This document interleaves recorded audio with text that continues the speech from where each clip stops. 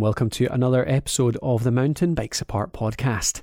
This is a show that talks about everything mountain biking. We're talking about trail guides, equipment, and everything in between. I'm Colin Gray, and I'm joined, as always, by Tom Bell. How are you getting on, Tom? Good, Colin. Thanks. How's things with you? Good, not too bad. So last time you were saying you were away in Norway. Anything more exciting this time around? Anything else you've been up to? Like I said, we did the race in Norway and then saw some of the country, and now back just training. I've had some news actually in the last day or so that I've qualified for the mountain bike marathon world championships for the Great Britain team. So just awaiting my British cycling kit in the post, and I'll be heading off to France at the end of this month to a place called Les Sacs. In the Ardennes, so that should be really good. That's the first time I've represented or been on Team GB, so that'll be great. Great, it'll be good to hear about that once you've done it. Yeah, I should have quite a few stories from that. It'll be I expect about a 5.5 hour race. Really, lots of elevation, so there should be plenty to tell after that one. Is that pure cross country type trails, or what kind of terrain is it? Yeah, so the key difference between cross country, the Olympic cross country discipline, and marathon racing is that marathons one big loop rather than a number of laps. Okay. And they usually fall in the kind of 80 to 100k mark. So it'll be around 65 miles of a mixture of kind of fire road, technical single track, and probably a little bit of road linking those in, but usually they're kind of 80% completely off-road, off and on, kind of pretty technical single track actually. So great. It'll be quite an event. So how do you qualify for something like that then? I had to go out and essentially you have to get a top 20 result in a marathon World Series race. So they're kind of like the World Cups in the marathon discipline. So I was out in Portugal about a month and a half ago and managed to get 10th in one of the World Series races there. So that's how I qualified. Yeah, brilliant. Oh well, good work. Look forward to hearing about it. You have to get you to take some recording kit and talk to some of the other guys in the team and guys and girls in the team and see, get some information back. Yeah, will do. Definitely. That'd be great. Good stuff. Okay, dokes. Well, what are we on to this week in terms of our bike kit series? What is it? Bike equipment, like setting up your bike, getting the most out of the equipment you have, I guess. Yeah, exactly. Yeah. What are we talking about this week? We're moving we talked about saddles last time, so we're kind of moving downwards to the wheels and talking about kind of dialing in your kind of setup when it comes to the wheels. Yeah, cool. So, okay, wheels. Let's jump into it. What on earth is with all the sizes? I've read this is one of the most popular articles on the website. I've wrote a few articles on like 26 versus 650B versus 29ers and all that kind of stuff, and it's one of the most searched things on the website. So, why don't you give us a quick summary of the different types you get first? Like, talk us through the sizes, and then we'll go into the pros and cons of each after that. Yeah, sure. So obviously for a long time, 26-inch was kind of your standard, and that made things very simple. Mountain bikes just had 26-inch wheels, and now we're kind of seeing what a lot of people call the death of the 26.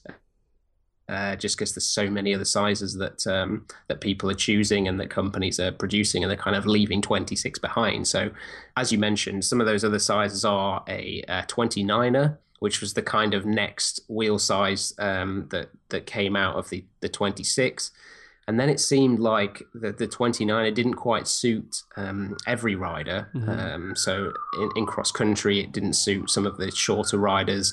And then for downhill, it was a bit kind of cumbersome to take around tight turns and that kind of thing. So we saw the birth of the 650B or the 27.5, which in theory kind of gives benefits of the 29er and the 26. So then you've got kind of three wheel sizes. Now we've seen fat bikes, which have come out in the last few years, which I'm not entirely sure what wheel size they are, but it ends up being more like a 29er in terms of the tire circumference as well. Too, and then there's now plus size bikes where you've got 27.5 plus and 29er plus.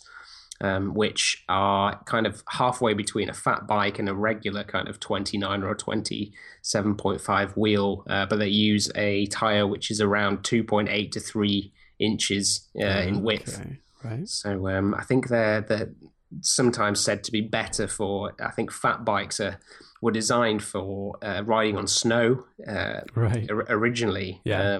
And they obviously you can run them incredibly low pressures to get a lot more grip. But I think the plus size has now come out to be a halfway to make essentially a trail bike more like a fat bike, but still a bit more maneuverable than a true fat bike. Yeah. I mean, we'll come on to tires as well, just like types of tires and stuff like that later on in this episode. But the size and width of tires is pretty key in this stuff as well, isn't it? Like you're talking about, those fat bikes, they're just mental, aren't they?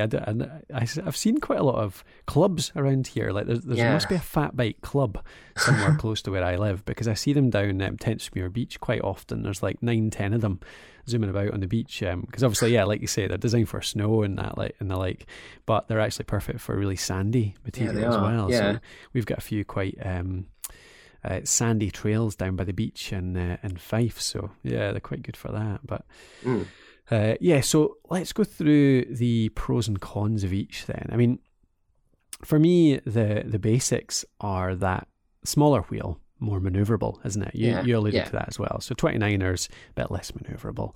26-inch, though, is ideal for just like whipping about in the corners and having that maneuverability. So what else is there about the small tires then? Yeah, usually they say that the 26, like you say, it gets up to speed very quickly. It's easy to easier to accelerate, exactly, and a bit more kind of the maneuverability of them is a little more improved. And then on the flip side, I guess once you're up to speed, that kind of rolling momentum, that's when the 29 or the bigger wheels, that's when their advantage kind of comes in. And obviously when a bigger wheel makes obstacles smaller on the trail. So from that point of view, a 26-inch is probably going to be the worst at kind of negotiating through kind of bumpy ground and roots, rocks, and that kind of thing. So and then I guess you've got the weight as well as so 29ers are obviously heavier tires than and heavier wheels than 26, where 650B and 20 or 27.5 kind of in theory sits in the middle of those. Yeah, I mean, the 650B is a bit of a funny one, isn't it? Because we're going to talk about probably pros and cons of small versus big, but it's kind of like a compromise. So it's got a bit of both. It doesn't really have any massive advantages or disadvantages itself, does it? It's just kind of, it's got a bit of both. So probably won't talk much about that. The idea of it. Yeah. But do you know what? I've always meant to. I've still never ridden a 29er though, so I don't even know what it feels like. What do you race with a 29er by any chance? I race on a 650B actually, just because I'm a little bit lighter and smaller in build. So that's been the one that I think kind of fits me better. But I haven't tried a 29er myself, so I definitely do. Like yourself, want to give one a try and see what it's like. Yeah, I mean, I know quite a few guys that ride 29ers, and the ones that seem to move over to it for me, sometimes it's just because they're bigger guys. Actually, like that's another thing, actually, isn't it? I mean, it really suits you having 29-inch wheels if you're 6 foot plus, because it's just giving you, I don't know, it's giving you a bit more sort of momentum over the obstacles, all that kind of stuff. So it seems to benefit big guys. I don't know exactly why, but I think it probably comes down to proportions. So proportionally a 29er for someone who's a lot taller is probably kind of just right, whereas a 26 or a 27.5 for someone smaller, it kind of proportionally makes more sense, but I'm not sure either. Well, maybe it just makes the bike feel less like a toy, so it's a bit bigger. So Yeah, I mean, for me, from what I've always heard and those guys telling me, the big benefit is really you're on the downhill, you're flying down there, keeps some momentum. You barely notice the rocks, the roots, because it just rolls over these things, and they're sacrificing essentially the climbing ability because you've got that extra weight. So you're saying, right, I'm not going to climb as quick because it's going to take longer to get up to speed. I'm not going to be able to accelerate as well, but it's going to give me an advantage on the down. But then, on the other hand, you've got the disadvantage on the down that, you can't negotiate the really, really sort of narrow little fast whippy turns quite as well. So, I think I think the manufacturers in recent years have made good advances in terms of making the bikes a shorter wheelbase. Because I know when the first 29ers came out, that was definitely the issue, is that they were quite a lot longer in terms of wheelbase, and it was harder to get around those tight turns. And it sounds, I think, like a lot of the manufacturers have kind of got round some of those issues. But yeah, that's definitely a consideration for slightly older 29ers. Yeah, cool. Okay, that makes sense. Is it worth going into so the plus size ones? It's not something I'd really looked into before. Who are they for, do you think? I think I was speaking to someone at the weekend when I was away in Norway, and they were saying, they're good for the kind of fat bike kind of feeling of having lots of grip and a big tire on there, but more suited towards UK kind of trails rather than just purely racing on snow or sand or something where you need extreme levels of grip. So I mean, I'm not entirely sure who would kind of buy one either. I think when you've got kind of 150, 160 mil of suspension, you've got kind of 2.3 inch tires on there. I would think that's enough for most people. But there's a few manufacturers that have now released these plus bikes, whether they're 29er plus or 650B plus. So there seems to be a bit of a market there. I imagine it must be people who are mainly downhillers, maybe freestyle riding, that type of stuff, where they want the grip, but they still want to be able to go up a little bit at least. You don't have to push everything. It's not like pure downhill, but you want that kind of feeling, maybe more suspension, because it would add a bit more comfort to the ride as well, wouldn't it? You're a bit more on these big balloony tires. Yeah, so, it must do. It must add, another element of suspension and a bit more grip and that kind of thing. Yeah, maybe it's condition dependent as well. Like some people, I mean, west coast of Scotland, if you're riding a lot really muddy trails, then you want really grippy tires, and a plus size tire might be really advantageous there. So yeah, possibly just the types of riding and the conditions you're riding in as well. Yeah, it'd be good to try one out and see. Because it would be really. I'm quite intrigued to see how much kind of grip these big tired bikes actually add. Because it looks, from some of the videos I've seen and that kind of thing, you can ride a really steep climbs and really loose climbs just because you've got that added grip. So it'd be interesting to give it a whirl. Yeah. So worth saying at this point, these different tire sizes, you have to have a bike that suits them, essentially. Yeah. Because, frames, you can't stick a set of 29er tires on every 26-inch bike. So your fork is going to determine how big the wheel can take, how big a tire it can take. I mean, you get some forks which actually can only take a tire that's, 2.1 or something. It won't take a big fat tire. So you need to be able to build together the components with the wheel size as well. Yeah, it's amazing that all the manufacturers of the suspension forks and the frames have actually managed to negotiate all of these different wheel sizes, because it, like you said, it presents a big issue when it comes to standards and that kind of, and producing all these different forks and frames that fit all these variations. Yeah.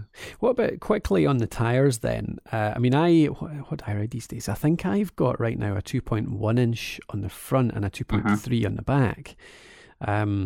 Which so 2.1 for anybody out there that doesn't really know about sort of tire widths is relatively not skinny exactly, but on the skinny end of things for mountain biking, whereas 2.3 is maybe in the average width, going up to what would be a fat one, like a 2.5, Does it go Yeah, for a regular one, I would say probably Yeah. 2.5. Yeah.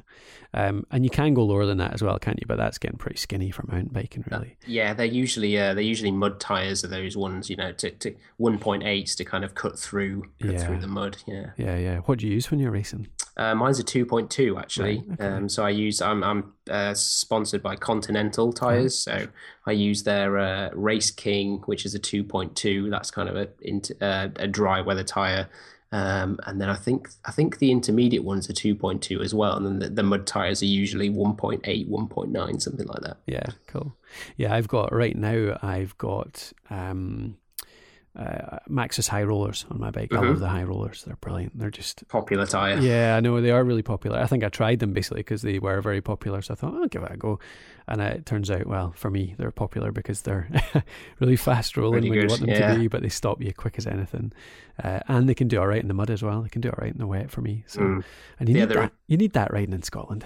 Yeah, you do. You need something something versatile. I think that's a really good choice for kind of dry tires as well as dry conditions as well as slightly wetter ones. Yeah. Since we're talking tires, what's the difference, do you think, between a mud tire and a dry tire? What you're looking for? Yeah, usually with a mud tire, you've got a lot of spacing, so you've got fairly pronounced knobs on there, and usually you've got quite a lot of flat space between them, and that's just to kind of allow the tire to clear mud very easily, so they don't turn into a big slick as soon as you go through a muddy patch, and then usually, like we said, they're usually on the narrower side, so they can kind of cut through puddles or deep mud, and that kind of thing. Yeah. What about the material they're made from? This is not something I've ever looked into, but you mentioned it before, like the compounds it's made from. Is that something worth thinking about? Yeah, I think so. You obviously sometimes you get compounds that are lighter weight and they're better for the competition and that kind of thing, and then you've got some at the other end that are really puncture protect. Usually have kind of an added kind of layer of puncture protection, and I think they do affect the handling of the tire as well. So if the casing's very kind of dense and that kind of thing, it obviously doesn't kind of squirm around quite as much as a lighter one. Aye, right. And there's also tubeless and non-tubeless tires as well. And the tubeless ones tend to be slightly more reinforced just to hold that air in there and try and avoid kind of cuts to the sidewall and that kind of thing. Yeah. So there's a funny little contradiction almost there in tubeless versus non-tubeless, isn't it? Because you save weight by going tubeless generally because you're taking your tubes out, and tubes don't weigh nothing. But then tubeless tires are more heavy because they have a bit more protection. So, but you usually do save weight by going tubeless, don't you? You do, and usually you can actually. I mean, the tires that I use that I run tubeless are not tubeless specific tires. Okay. You can usually run non-tubeless tires. It's usually more the rim and the rim tape and that kind of thing that you're using that will determine how successful or not a kind of tubeless system is. It's usually the tubeless ones are just just there if you want sort of maximum protection and that kind of thing. Yeah. Now, tubeless. Have you converted yours to tubeless by yourself? Have you tried? Have you had to go through that process? Well, the rims that I use are no tubes rims, so they're kind of set up to be tubeless. So you've just got the standard rim tape in there that just seals the spoke holes, and then the kind of rim does the rest. So it's fairly easy. But I have that was fairly easy. Have you had to convert one then? Yeah, I've just playing around with making. I mean, even with. Maybe this is a kind of older school thing. I've not had to do it in the last wee while, but in the olden days, 5 years ago or whatever, when people were first starting to play, well, it's probably not when they were first starting to play around, but when they were becoming popular, there was a lot of messing around with tubeless systems and, converting, and it just always seemed to go wrong. And you would be out there and suddenly your seam would pop, or it would come out the spoke hole or something. And there was a lot of there was a lot of bad tubeless systems. Yeah. I'm sure they're much better these days. I use tubed tires these days, just because I haven't played around with them for a while. But I quite fancy going back, actually. I mean, if anyone out there is considering changing or choosing between them, obviously the tubeless, suddenly you're saving some weight, like we said, but you're also cutting down your chances of punctures, aren't you? You're making it so that you can run on much lower pressures, because the usual problem with low pressure is that you stand a much bigger chance of getting a snake bite puncture. But if you don't have tubes, then you're not going to snake bite. Yeah, that's the theory. Yeah, it's it really does almost completely get rid of snake bite punches. Yeah. And I mean, a lot of the tubeless manufacturers say that you could kind of ride over. I think the no tubes guys do a demonstration video where they kind of ride continuously over a bed of nails. Oh, really? And it kind of only goes down 5 psi because the sealant's been sealing it up. Yeah, and that's not been my experience, I have to say. When I get a kind of cut to the side wall or something like that, it often doesn't seal very well. Really? And I have to end up having to put a tube in. But in terms of snake bite, reducing snake bite punches, they're absolutely phenomenal. Yeah. I mean, you can run them really low pressures, and oftentimes you'll find yourself kind of hitting the rim as you go over a load of particularly rough ground. Which is not a nice feeling, but at least you're not kind of coming out the other end with a puncture. It's not bursting. That's worth mentioning, the sealant. So that's kind of the principle behind tubeless, is that you'll stick what do they call it? It's like a latex sealant usually. It's sort of wheel milk. Wheel milk. They call it. Yeah. So you can I've heard it being called. Yeah. So you generally put that in through a nozzle which kind of replaces the valve, the air valve of the tube, don't you? You can either sort of bring the tire off the sidewall and just kind of scoop it in with a regular scoop, or you've got kind of a syringe that puts it in through the valve. Yeah, perfect. But that can create a bit of a mess as well. So probably one of the disadvantages of tubeless. If you do get a puncture that doesn't seal, you've got sealant flying everywhere, and replacing it, you've got all that stuff inside that you have to get rid of when you take it off. I've heard a lot of good reports about it more recently, better than it used to be anyway. So worth a try for anyone out there that hasn't so far. And I need to get back and put some more tubeless tires on my setup as well. Cool. What about pressure? Basic question, but what pressure to put your tires to? Yeah, it's I guess this is another condition dependent question, and a personal preference one as well. I don't think there's a right and a wrong answer. I guess it depends quite a lot on your rider weight as well as the kind of riding that you're doing. So you might have a bit more pressure if it's a fairly untechnical trail that you're doing, and you're kind of wanting more raw speed. Having said that, even they've shown that lower pressures in a lot of cases actually increases your speed and doesn't actually make the rolling resistance that much more because of the way the tire kind of molds onto over rocks and that kind of thing. So it's quite a technical kind of quite a complicated question, I guess. That makes sense actually, because if you've got a really hard tire, it's going along, it's hitting like little rocks, little stones. That's always like a little bit of a jolt backwards when it's got to overcome. But if it's really soft, then maybe just deform over the top of those things. Never thought about it that way. Yeah, usually, I think I run mine at a 2.2 tire, and the Continental ones are fairly high volume, so they're fairly big for a 2.2. Yeah. I think I usually run those in kind of regular conditions, maybe 1.9 bar. Okay. Something like that. And sometimes they'll go down a little lower if it's particularly you need a bit more grip and that kind of thing. What's that in PSI? I only do it PSI, I'm afraid. I was trying to think of PSI actually. Is that what your pump shows it in the bar? It does, yeah. It has bar and PSI, so I usually just look at the bar, but I'll write it in the show notes. Yeah, cool. What it is in can PSI. convert it as well. To give a PSI one, I tend to run mine about 35 average, maybe up to 40 if I know I'm going to be doing a lot of cross country. I might have to change that now that you've told me that it's less roll, because I basically make them harder if I'm going more cross country, less downhill. But I have been known if I've got a long sort of cross country and then a good bit of fun downhill at the end, just to let it down a bit. And some people do that. You go uphill on a hard tire and then downhill on a soft tire, because you can just let it down a little bit. So but 35 is kind of my general aim. That's what I go for. Yeah, that's what I was thinking of saying 35. That was kind of what was jumping out at me, but I didn't want to make a glaring error. Yeah, I go up to 45 sometimes. Like I say, if it's a heavy climb and I want it to be really hard. But yeah. Cool. Okay. Right. Anything else we want to cover before we finish this up? Rims. Anything about the rims themselves?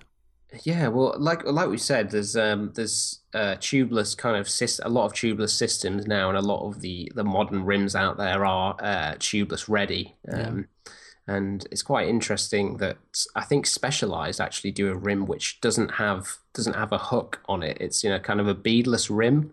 So I'm not entirely. I was going to look into it a bit more. I'm not entirely sure how it holds a tire on there, but and it's not. It's not a tubular tire. It's not glued on. So so that's interesting. But usually you've got kind of just it's essentially a modified clincher, a usual rim, and No Tubes, Mavic, and Shimano all do kind of tubeless ready rims that work pretty well, whether it's a tubeless tire or even a non-tubeless tire. Yeah. Do you know what I've always coveted? Never got around to buying them because they're damn expensive. Is the Crank Brothers rims? The ones I mean, I think they've got the Cobalt wheel sets. There's a few more as well. Yeah. They're, for anybody out there that hasn't seen them or heard of them, Crank Brothers, obviously makers of unusual biking components in general. They always come up with kind of innovative ways of making things. They do a set of rims which are, the spokes don't go into the rim, so they don't perforate the rim. Spokes actually attach to a little tab almost, I suppose, that comes off the inside of the rim, don't they? So there's a lot less spokes. I think they're blade spokes, aren't they? They're flat. Yeah, they are. Yeah, and they attach in that funny way, so they look really different. They look quite stand out, and they generally come in really shiny colours as well. And gold and exactly. And I like. Yeah, and they just look really cool. They're very different. I think they're really good quality. Crank Brothers are always good quality. But yeah, they cost like at least 300, 400, 500 quid. I can't remember off the top of my head, but yeah, they're certainly not cheap. But yeah, I'll get a set of them one day. It'd be good. It'd be good to hear about them. I was coveting the drop seat post on the last episode. Now it's Crank Brothers wheels. It's going to be a grand drop and all this stuff in the next.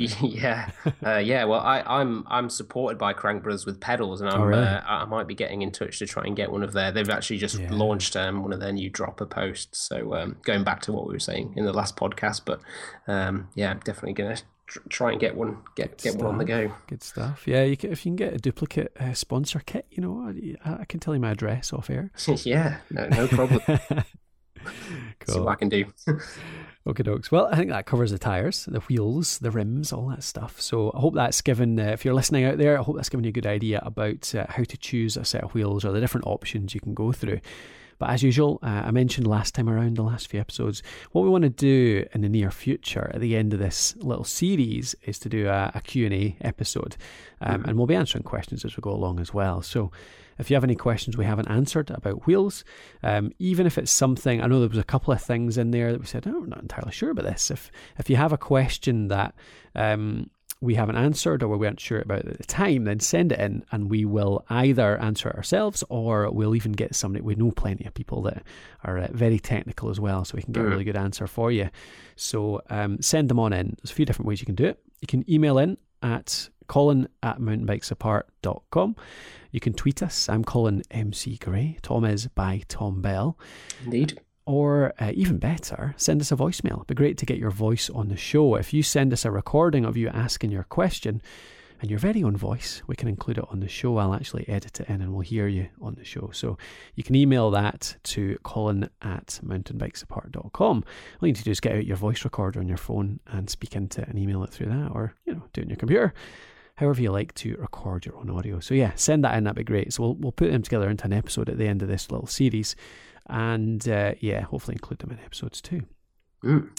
But yeah, I enjoyed that. I'm enjoying going through all this stuff. It's something I really enjoy putting together. Like I've talked about it many times in the podcast. I'm very keen on building my own bikes and figuring all this stuff out. And I wouldn't claim to be an expert in it all by any means yet, but it's good fun figuring it out and making mistakes and learning from them.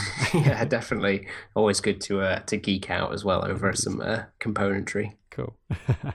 Okay, folks. Well, good to speak to you again, Tom. And dear listener, thank you for listening as always.